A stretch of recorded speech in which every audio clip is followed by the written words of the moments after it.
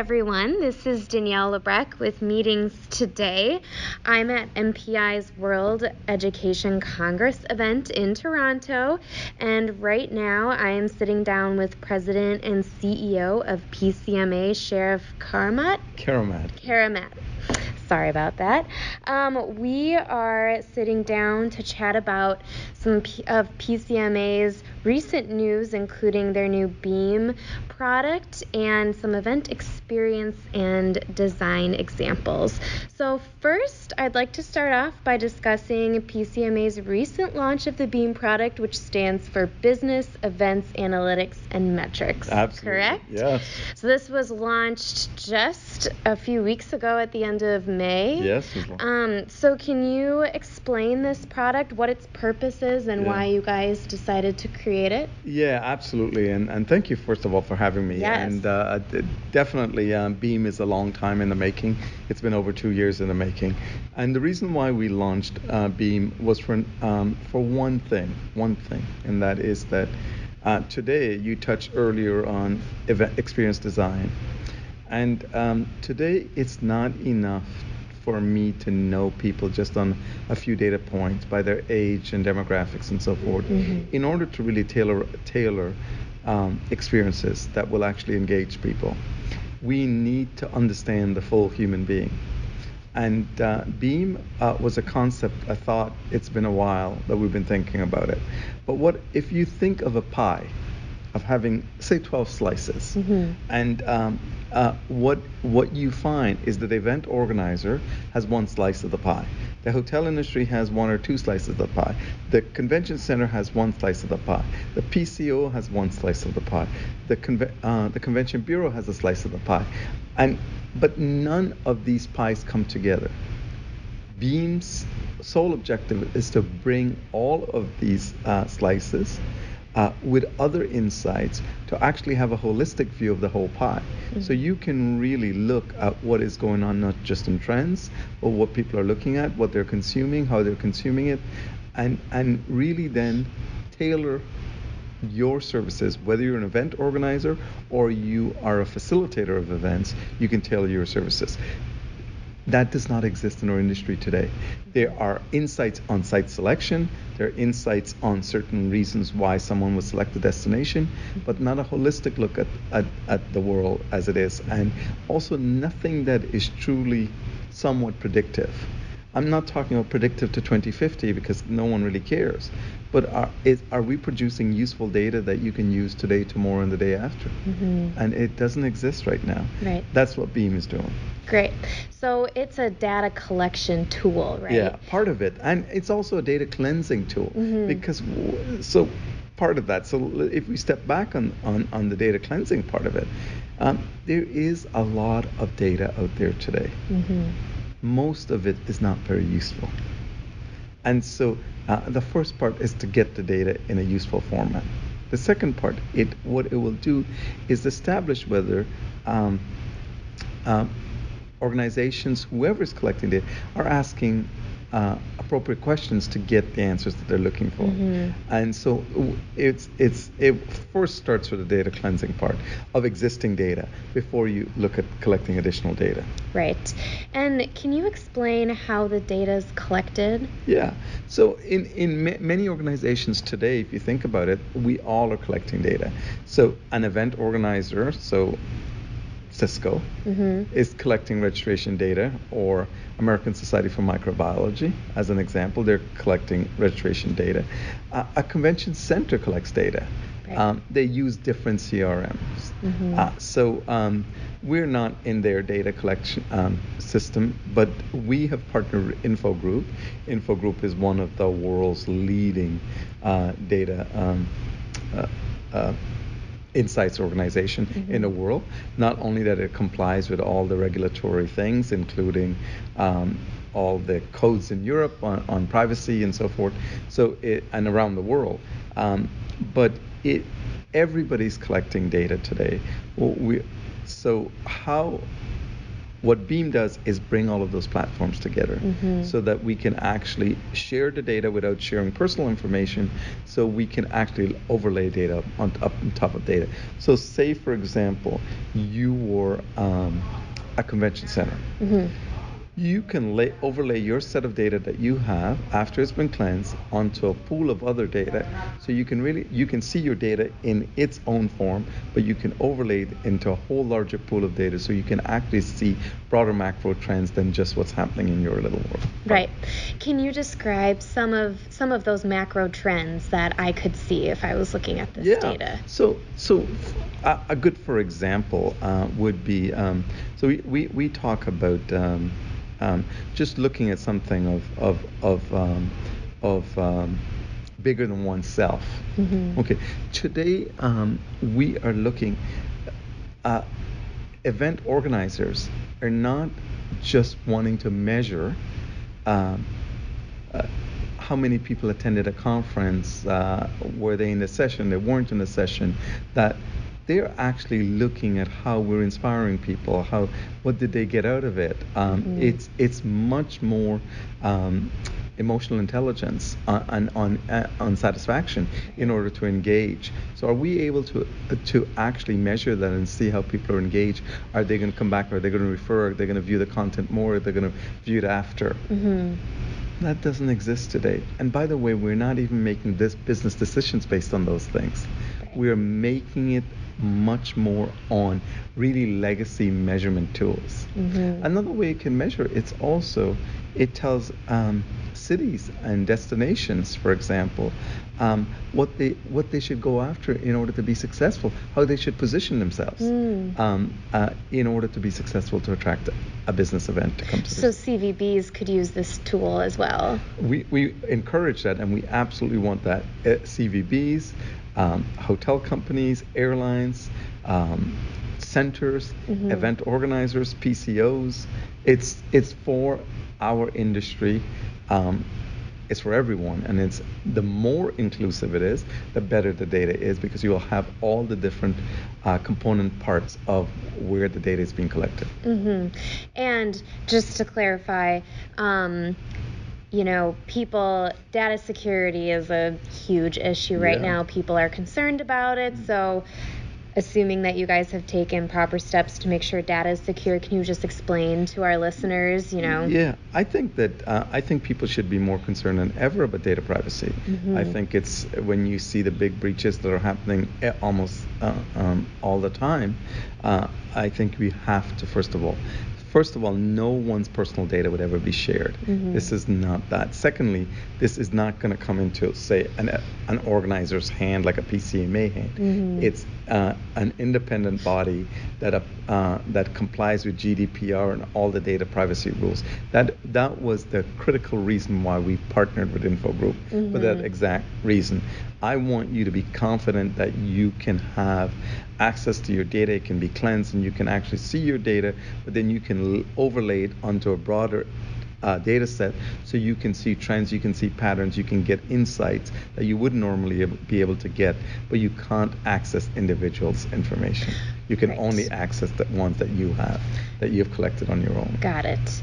Yeah. So the theme of WEC this weekend really has been about the whole designing a experience rather than just a meeting, and you kind of touched on that before. So it sounds like the purpose behind this tool is to help event organizers do that. Part of it. Yeah, part of it. And so what has the response been to this tool? You announced it a few weeks ago. What have you guys heard? Well, it's been almost overwhelming. Really? It's really been great. Obviously, the larger the pie, the more people that comes in, and hopefully we'll get it very big. But we said that we wanted 100 signed up by August, and I think we will far exceed. Great. Right. So clearly there's a lot of interest. I think if I know one thing in this industry, whether it's PCMA, MPI in this case, or other industry organizers or centers or convention bureaus, we all are suffering from the fact that we have data and don't know what to do with it. right? So this is making sense and creating insights. It's data in itself is useless if we cannot have valuable insights from it. Right. If we're not creating dashboards that people can use and be usable and easy to communicate with, it doesn't make sense. And it should lead to creating experiences, creating meaningful experiences for people. You look at you and I, and you think about data points. That's a very impersonal thing, right? But you're a human being and I'm a human being, and I want to be treated as an individual, not as a group of individuals. I want to be treated as me, and you want to be treated as you. Insights from data allows you that opportunity to design experiences that treats you. There's this notion of being bigger than oneself. When what you do matters to others. By understanding what's important to you and giving you that platform so that you can actually project what you want on the world stage is so important. So bigger than oneself is just one of the studies. But think about multimodal design, how you use space and how you can design that space. Right. That is very, very important. Emotional intelligence to create the use of AI today. But it's to glean insights so that we can create better experiences. It's not to say that AI is suddenly going to replace everybody. It's not. And I don't see it happening. What I do see is actually allowing us to create those amazing experiences that we can actually engage people, engage audiences. An audience wants to be engaged with. So transitioning a little bit, I've heard that PCMA has some case studies in this idea of designing event experiences. So would you like to share some recent ones? So we actually, and we have a few. We did, of course, PCMA is a living lab, as you know, and Steelcase actually used PCMA as convening leaders in Pittsburgh as a lab to look at all the things we did good, we did bad, and we could improve upon for the next time around. And they created a whole book on that and talk about everything from how you connect and engage people, how engaged they were, to understanding that people actually do live 360. So what do I mean by that? When you attend a conference, like you being here and I being here, we don't stop living. We still want to communicate with our family. We want to maybe do some work. We want to attend a conference and be present. We want to exercise. We want to eat the things we want to do. Potentially, maybe go for a jog. I don't know. But we want to do all those things, right? Right. Can we use data to design the right experiences? And so PCMA, as you know, we experiment on those things. And some of those things we get very right, and some of it we get very, very wrong. But we actually want to showcase that, how it's done, where we misstep, what we learn, how could we do it better the next time. So we're doing a whole series on that. We published a book on it just recently with Steelcase to show all the things that we did really well, the things that we missed and then hopefully the things that we're going to get better. Yeah. So and we also want to take that a step further. We want to create some very interactive videos on it and to take it out to a broader, to show people that we I mean, you know, everybody uses the term, but we fail to learn. By failing, we learn. And that is just a good testament of using these tools to just to see how we're doing, how people are engaged. Are we getting people that really want to be a part of the community? At Convening Leaders this year, we had over 4,000 people. And you know, having that size of attendance in Pittsburgh, which was pretty phenomenal, knowing that it was a little bit more difficult from Asia and Europe to get to Pittsburgh. In San Francisco next year, it would be very different because of the connections to San Francisco. So, and it speaks to, are you providing the platform that people want to engage in, not what you want to serve up? Right.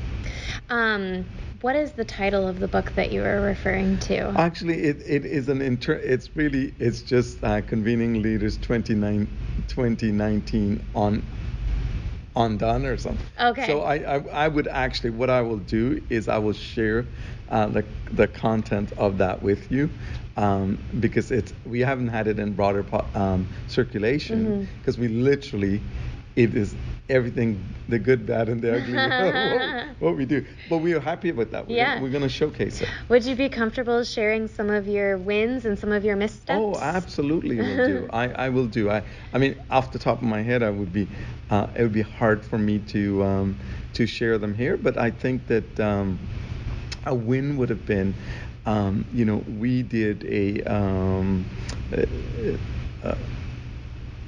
an open heart surgery for our medical meeting organizers, and instead of having it at a convention center in the usual environment, we took them to the Allegheny Hospital in Pittsburgh, and they witnessed and they saw how that was done. So it was a perfect training for the medical societies on how they train doctors with respect to open heart surgery and the cardiologists and so forth. So that was a big win. It was well received.